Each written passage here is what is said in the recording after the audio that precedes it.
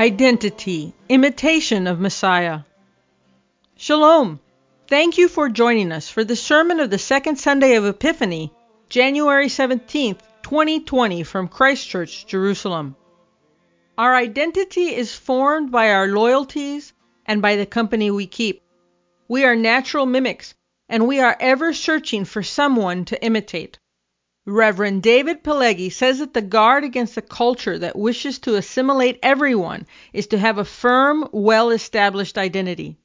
Following Jesus, learning to be like Him, teaches us we belong in God's family and leads us away from this corrupt world to eternal life. We invite you to visit the Artist Corner. In the Artist Corner, we introduce you to some of our talented and creative friends from around Israel. We'd like you to meet Elhanan Ben Avraham, who recently completed illustrating a Hebrew-English Bible for the Bible Society of Israel. Elhanan sees his work as part of the ongoing restoration of Israel. Elhanan says, just as the earlier period was termed the Reformation, we are now in the period to be known as the Restoration. Restoration of the land and restoration of the Jewish people to their land after 2,000 years. And the restoration of the King of the Jews to his own people Israel. This Bible is part of that restoration. To read more about Elhanan and to see samples of his work, including the Jerusalem Illustrated Bible, visit christchurchjerusalem.org. Now, on to the lectionary readings. I'll be reading from 1 Samuel chapter 3. Now the boy Samuel ministered to the Lord before Eli, and the word of the Lord was rare in those days. There was no widespread revelation. And it came to pass at that time, while Eli was lying down in his place, and when his eyes had begun to grow so dim that he could not see, and before the Lamb of God went out in the tabernacle of the Lord, where the ark of God was, and while Samuel was lying down, that the Lord called Samuel. And he answered, Here I am. So he ran to Eli and said, Here I am, for you have called me. And he said, I did not call. Lie down again. And he went and lay down. Then the Lord called yet again, Samuel. So Samuel arose and went to Eli and said, Here I am, for you called me. He answered, I did not call, my son. Lie down again. Now Samuel did not yet know the Lord, nor was the word of the Lord yet revealed to him. And the Lord called Samuel again the third time. So he arose and went to Eli and said, Here I am, for you did call me. Then Eli perceived that the Lord had called the boy. Therefore Eli said to Samuel, Go, lie down, and it shall be, if he calls you, that you must say, Speak, Lord, for your servant hears. So Samuel went and lay down in his place. Now the Lord came and stood and called, as at other times, Samuel, Samuel. And Samuel answered, Speak, for your servant hears. Then the Lord said to Samuel, Behold, I will do something in Israel, at which both ears of everyone who hears it will tingle. In that day I will perform against Eli all that I have spoken concerning his house, from beginning to end. For I have told him that I will judge his house forever for the iniquity which he knows, because his sons made themselves vile, and he did not restrain them. And therefore I have sworn to the house of Eli that the iniquity of Eli's house shall not be atoned for by sacrifice or offering forever. So Samuel lay down until morning, and opened the doors of the house of the Lord. And Samuel was afraid to tell Eli the vision. Then Eli called Samuel and said, Samuel, my son. He answered, Here I am. And he said, What is the word that the Lord has spoken to you? Please do not hide it from me. God do so to you, and more also, if you hide anything from me of all the things that he said to you. Then Samuel told him everything, and hid nothing from him. And he said, It is the Lord. Let him do what seems good to him. So Samuel grew, and the Lord was with him, and let none of his words fall to the ground.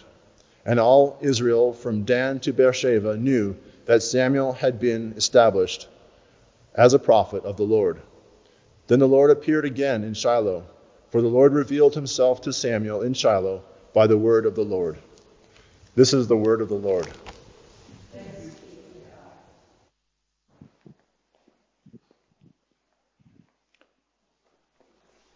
Since the oldest times in the Church of Jesus, we've stood out of respect for the reading of his gospel. So please stand with me and hear these words from the Gospel of John, taken from the first chapter, beginning with the 43rd verse. The following day, Jesus wanted to go to Galilee, and he found Philip and said to him, "Follow me." Now Philip was from Bethsaida, the city of Andrew and Peter. Philip found Nathanael and said to him, "We have found him of whom Moses in the law and also the prophets wrote, Jesus of Nazareth, the son of Joseph." And Nathanael said to him, "Can anything good come out of Nazareth?" Philip said to him, "Come and see." Jesus saw Nathanael coming toward him and said to him, "Behold, an Israelite indeed, in whom there is no deceit." Nathanael said to him, "How do you know me?" Jesus answered and said to him, "Before Philip called you, when you were under the fig tree, I saw you." Nathanael answered and said to him, "Rabbi, you are the Son of God. You are the King of Israel." Jesus answered and said to him, "Because I said to you, I saw you under the fig tree, do you believe? You shall see greater things than these." And he said to them, "Most assuredly I say to you, hereafter you shall see heaven open and the angels of God ascending and descending upon the Son of Man." The Gospel of the Lord. Let's pray. Father, we ask that you would give each one of us ears to hear, eyes to see. And we pray that your Holy Spirit will apply your word to our hearts. We pray that you will bless us through this word. We pray that you will challenge us. And Lord, if necessary, bring correction to our lives. And we submit ourselves to you under the authority of your holy word. And Lord, we ask this for your sake, the sake of Jesus the Messiah. Amen. So last week, for those of you who were here, for those 8.5 people out there who do listen to this broadcast every Sunday, and we're very grateful for you 8.5 folks, and we hope in the near future to go up to 10 or 11 viewers per week.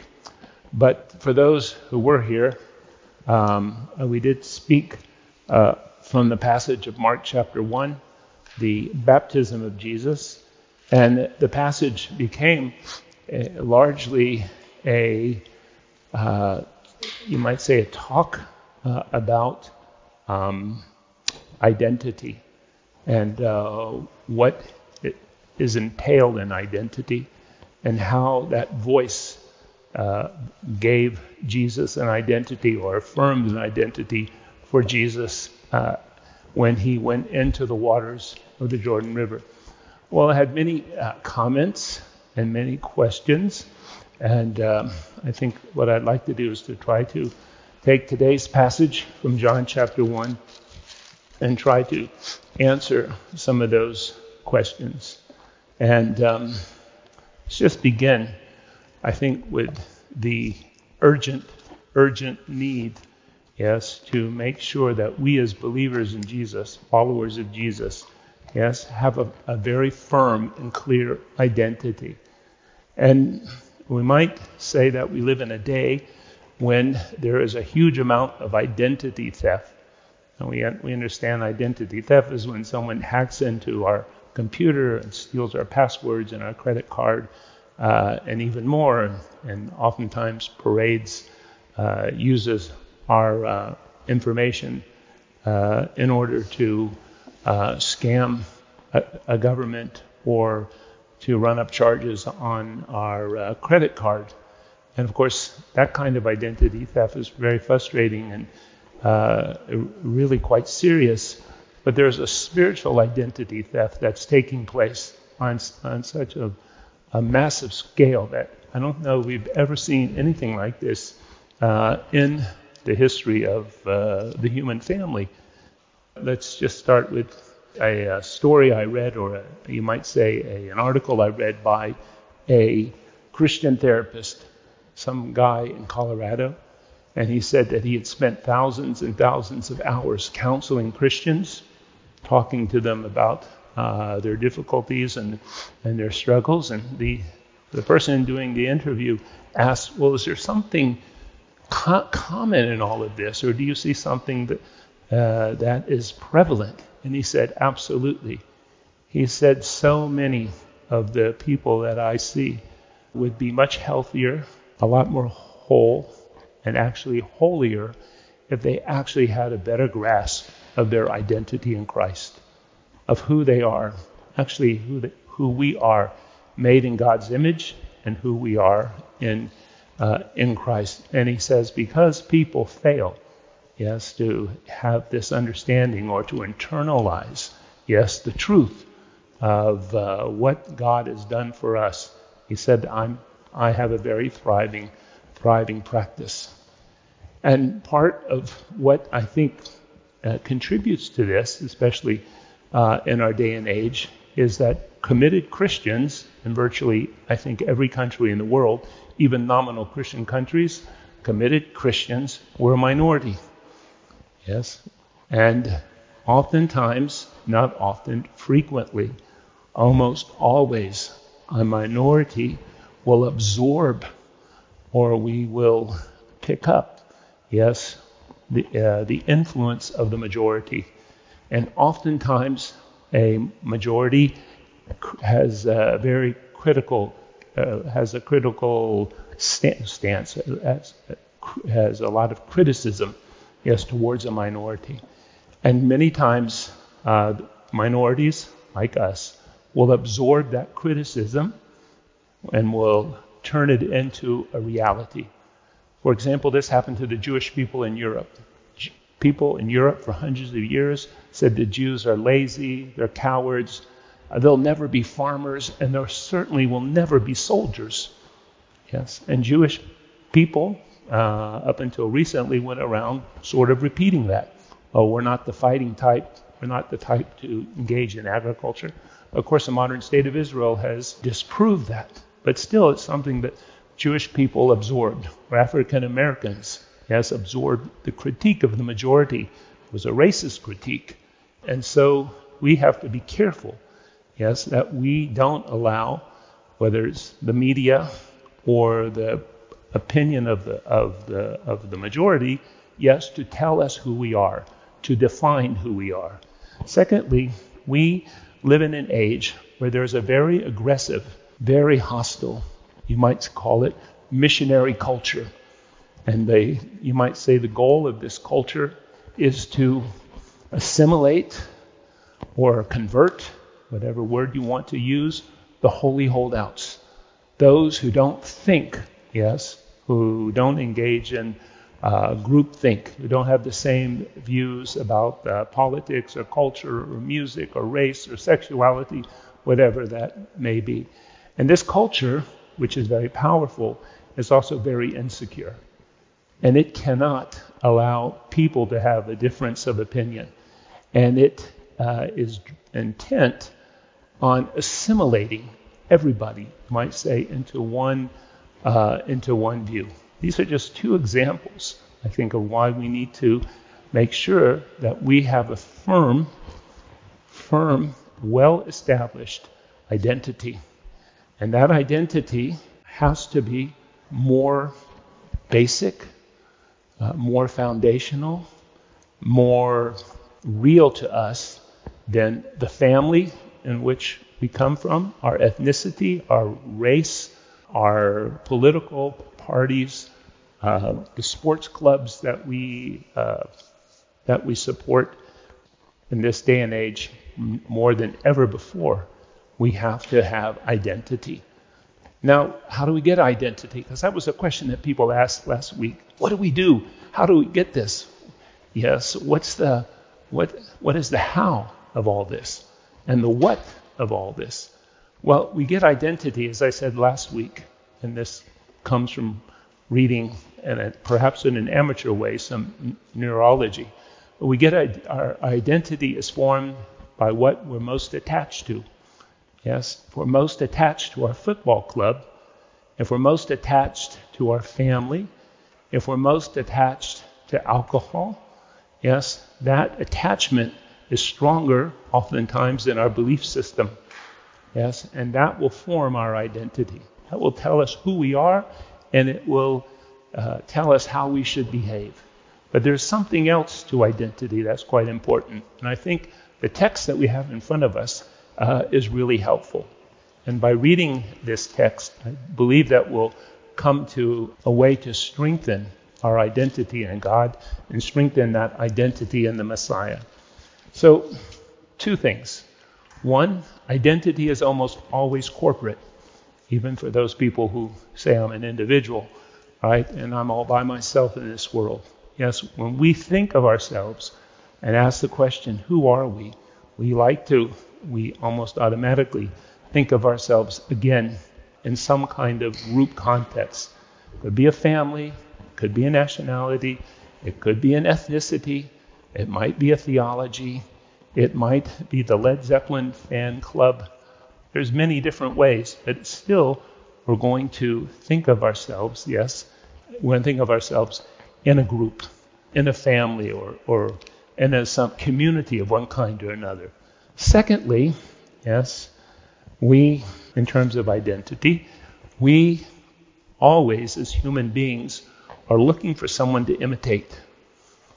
We always are looking to copy somebody. I don't know if any of those joining us have ever read even the basic, well, we can't say it's theology, or the basic research of a French behavioral scientist called René Girard. But René Girard, he said that human beings are imitators, and that basically the fundamental mechanism of human behavior is to imitate. And it's that imitation, again, imitating somebody, imitating something, that's going to, again, tell us who we are. Now, what does all this have to do with the Bible and John? Well, I think it's quite brilliant. God's Word answers questions for us that will enable us, again, to firm up our identity and to strengthen it on a regular basis. So, John 1, which we read 2 weeks ago, before the lockdown. And here we have the prologue. It's the Word that becomes flesh. Beautiful, one of the most beautiful and majestic passages of Scripture. But the purpose of the prologue, it seems to come to its pinnacle or its peak, is in verse 12, John 1:12.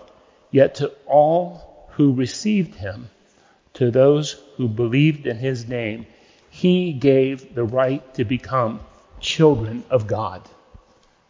Right? The whole purpose of this gospel, one of the purposes of this gospel, the gospel is to show, yes, how we can become God's children, how we can be adopted into God's family, how we can become a part of God's community.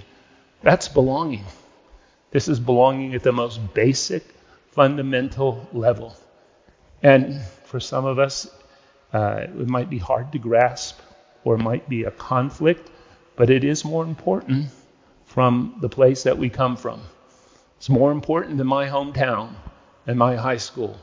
And it's actually more important than the family, or it's more important than my national identity, or my sexual identity, whatever identity we've constructed for ourselves. This is more than basic. And how do we become this child of God? Or how are we adopted into this family? It says that we become children of God, yes, because we believe in his name. Now, as we said last week, John doesn't use the word faith. He doesn't have the word pistis in Greek. he has a form of the word belief, or pistis, yes, and he uses it almost 100 times. But he doesn't use faith as a noun. It's almost always a verb, yes. And so for John, yes, faith or believing is something dynamic. We come into this, and we come into, you might say, our identity. We come into this family through this dynamic relationship that we have. It's trusting in him, or abiding with him, or staying with him. Yes, that enables us to be adopted by God and to come into that family. Now, this is a wonderful thing. And it's so important, I'd like to draw your attention to it, that the beginning of the gospel and virtually the end of the gospel has the same verse. You might say that they're bookends. So we read in chapter 20 of John, it says, these things are written that you may believe that Jesus is the Messiah, the Son of God, and that by believing you may have life in his name. Yes, that's so essential and so important.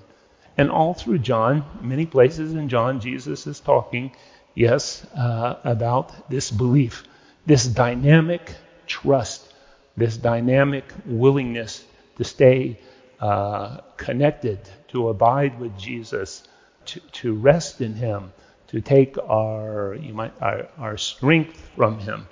This is all through the gospel. Now, for many people, actually for most evangelicals, we stop there.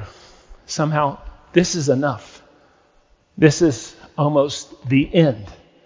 But if I can draw your attention to our gospel passage today, I would like to suggest, and I hope this doesn't sound like heresy, it's not enough. Okay, so let's read our passage. Our passage goes like this. It says, next day Jesus decided to leave for Galilee. Finding Philip, he said to him, yes, follow me. Philip, like Andrew and Peter, was from the town of Bethsaida. Philip found Nathanael and told him, we have found the one Moses wrote about in the law, and about whom the prophets also wrote, Jesus of Nazareth, the son of Joseph. Nazareth? Can anything good come out of there? Nathanael asked. Philip extends the invitation. Come and see. Okay? Then I'm going to skip down to 49. Yes, Nathanael declared, Rabbi, you are the Son of God. You are the King of Israel. Okay? And so here's Nathanael, and Nathanael recognizes Jesus for who he is. He's the King of Israel. He's the Son of God. Yes, he's the one prophesied. The early disciples recognized him as the Lamb of God. He's the one prophesied or foretold by Moses. That's wonderful. And we would think, that's great. That is a declaration of faith. That's all that we need. But actually, what does Jesus do? Jesus, like in so many other instances in John's gospel, he kind of cuts off the conversation. People get an idea about Jesus. They sometimes get the truth, or they get part of the truth, and yet they don't ever go far enough.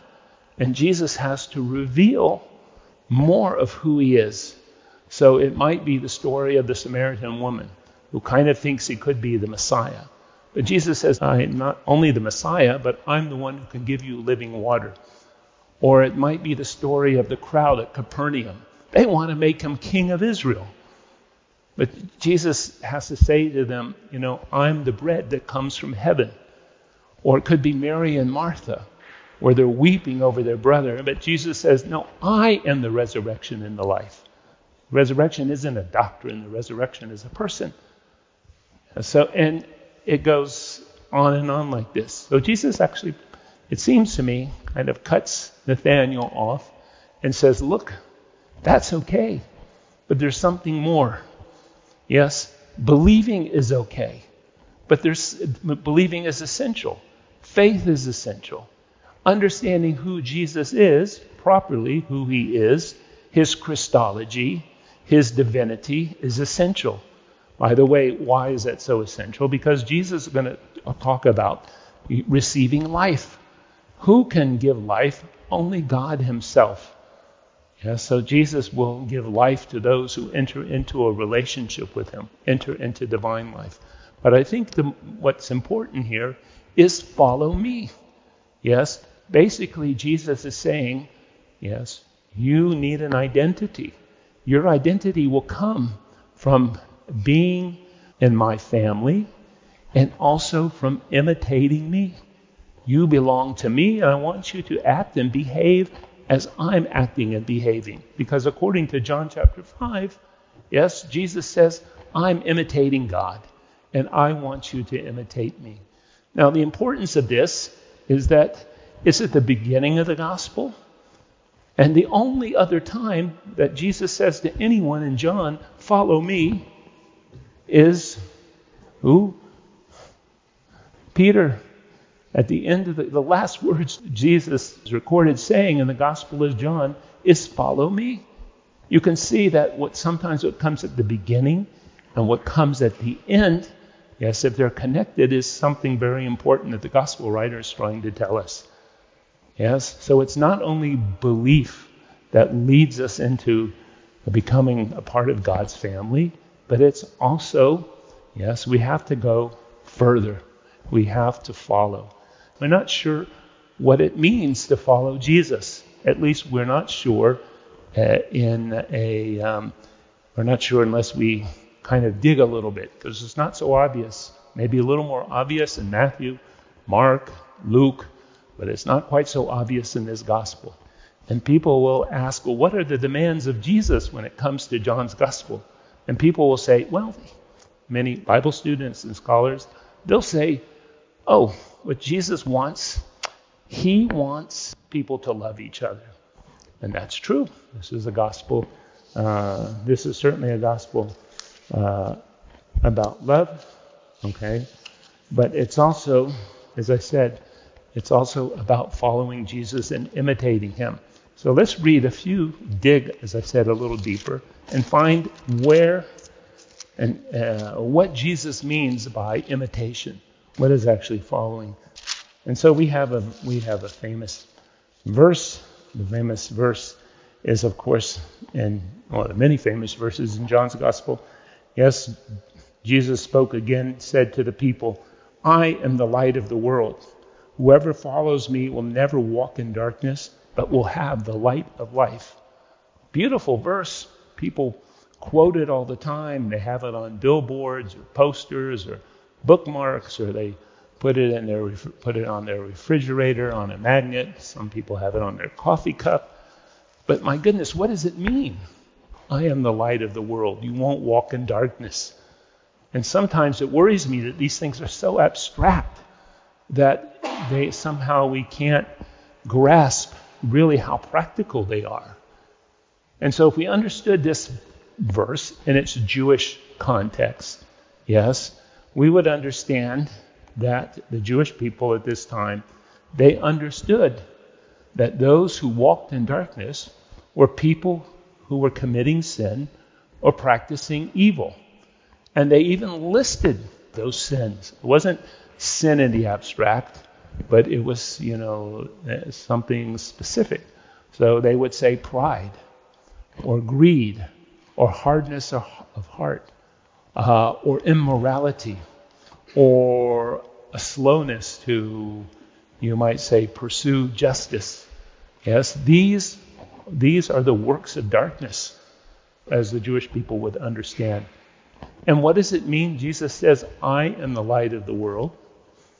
Amongst other things, yes, again in its Jewish context, yes, Jewish people understood and believed that, for example, the Torah was the light of the world. The Torah was a lamp. We can know this from Psalm 119, God's word. Yes, that gives light. Or that many teachers of the Torah were called lamps, along with key figures of the Bible.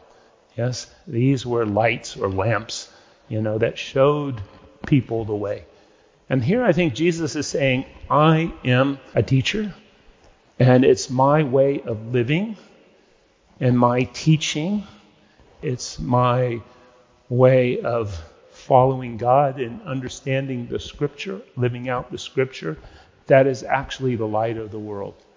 We have in our liturgy today, yes, the paraphrase from Isaiah by Simeon, where Simeon picks up the baby Jesus and he says, this is not only the glory of Israel, but he's the light to the nations.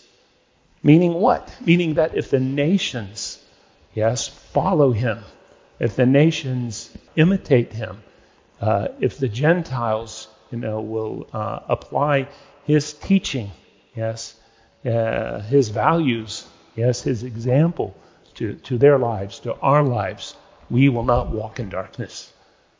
What it means to follow Jesus means that we practice the discipline and the discernment of hearing his voice.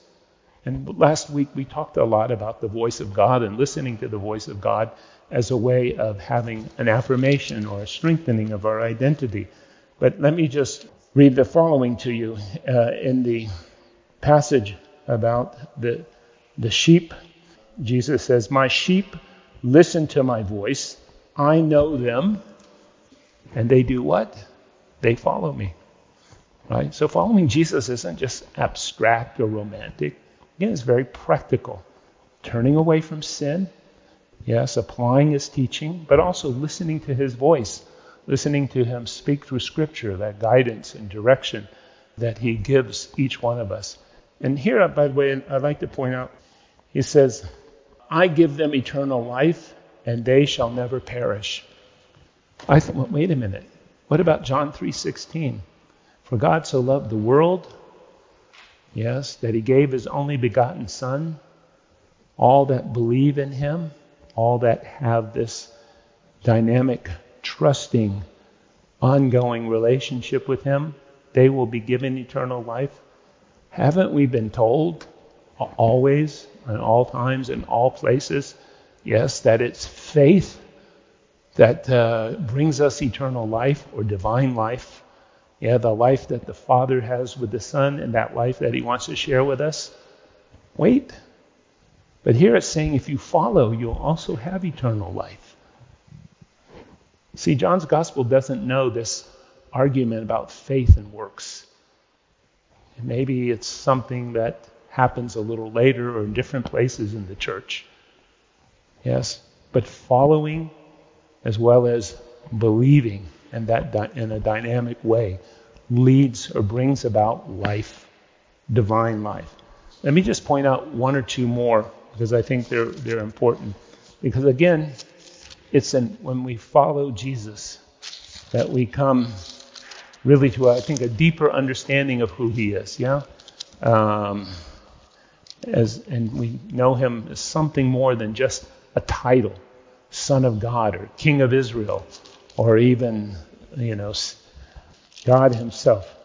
Because again, people can say these things, and yet it oftentimes doesn't impact our lives. So I think a good example would be, another important example would be as follows. Jesus replied, "The hour has come for the Son of Man to be glorified. I tell you the truth, unless a kernel of wheat falls to the ground and dies, it remains only a single seed. But if it dies, it produces seeds. The man who loves his life will lose his life. The man who hates his life in this world will keep it for eternal life. Whoever serves me must follow me, and where I am, my servant will also be." Whoever serves me must follow me. But what is the context of this? The context of this is one of dying to self. It's sacrifice. It's restraint. It might even, in some instances, at least for Jesus, it cost him his life. And so to follow Jesus isn't only about being blessed, and it's not only about being happy, but there are times, again, where there has to be either restraint or self-sacrifice of some kind or another, giving up something that we're attached to. And none of this, by the way, is an end in itself. Holiness isn't an end in itself. Or giving things up. Lent is coming and people will be talking about giving up things. Yes, and that just becomes the goal. I'm going to give up something. No, we give up. We give up in order to make room for something better. Yes, we give up an attachment or something that we love and competes with the attachment that we have with Jesus. Yes, in order, to strengthen our loyalty, our faithfulness to something higher and more important. Yes, we lay down our lives, metaphorically speaking, and maybe sometimes even literally. We lay down our lives, right, so that we can gain new life and even transformation. So following Jesus entails giving up. It entails sacrifice. Also would like to just maybe do one more. Following Jesus, and this is the one we noted at the beginning, what it means to follow Jesus. It means for Peter, who is being restored after betraying Jesus, you might say, after being disloyal to him. Jesus forgives him. And in the process of restoration, he wants it to be practical. And again, not something very abstract. So he says to Peter, follow me. Yes, on 2 occasions. Yes, he makes it clear that Peter is to follow Jesus. And then Peter starts asking, wait a minute, what's going to happen to him? And what's going to happen to me? And and all of a sudden.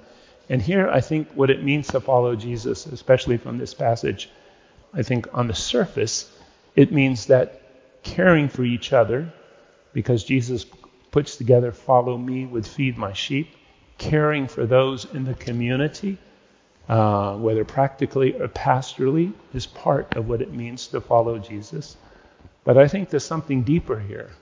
Yes, following Jesus, means that we walk with him, into an uncertain future, into a future that might be risky, into a future that takes us out of our comfort zone, into a future that we're not sure what's going to happen to us. Yes. But that's what Jesus is. That's what Jesus asks us to do. And that's what it means to follow him. And by following him, we imitate. By following him, we come to a deeper understanding of who he is. Not just the Son of God, not just the Messiah, as Nathanael, but also as the one who gives life. And this belief in him and this imitation of him really finds a nice summary in many places in John's epistle, the first epistle of John. And it's in that epistle that we read the following. Dear friends, if our hearts do not condemn us, we have confidence before God and receive from him anything we ask because we obey his commands and do what pleases him. And this is his command, to believe in the name of his Son, Jesus Christ, and to love one another as he commanded. What does he command us to do? He commands us to follow. Yes, and in this passage, it's being connected to the command for love. Yes, those who obey his commands live in him, and he in them. And this is how we know that he lives in us. We know it by the Spirit he gives us. Now we could also say, yes, but imitating Jesus, following him, picking up a cross, laying down our lives, abstaining from sin, from evil, yes, being uncertain about our future, yet still trusting him, that's too hard. And humanly speaking, it is hard. But let's take comfort from these words, shall we? It says, everyone who believes that Jesus is the Messiah is born of God, and everyone who loves the Father loves his child as well. This is how we know we love the children of God, by loving God and carrying out his commands. This is love for God, to obey his commands. And his commands, the command to trust, the command to follow, his commands are not burdensome, for everyone born of God overcomes the world. This is the victory that has overcome the world, even our faith. Who is it that overcomes the world? Only he. Yes, only he who believes that Jesus is the Son of God. Let's pray. Father in heaven, we do confess that many of us, we have conflicting attachments. We're not always sure who we belong to, or who has first priority or first loyalty in our lives. And Lord, we oftentimes imitate the world, or imitate those broken things inside of us. Lord, we pray that you will free us. And Lord, we ask that we as your family, Lord, will come to an increasing understanding, a deeper understanding that we indeed belong to you. And that to belong to you means that we follow your Son, Jesus, in all situations. Help us, Lord, we pray. Give us grace, we ask, in all these things. Amen. Thank you for listening. Our sermons and Bible studies are on all your favorite podcasting platforms: Spotify, Apple Podcasts, Google Podcasts, and more. Sermons can also be found on YouTube. Follow us on Facebook for alerts on live streams. If you are blessed by these teachings, please prayerfully consider giving toward the work of Christ Church. Visit christchurchjerusalem.org. Blessings from the city of the great King.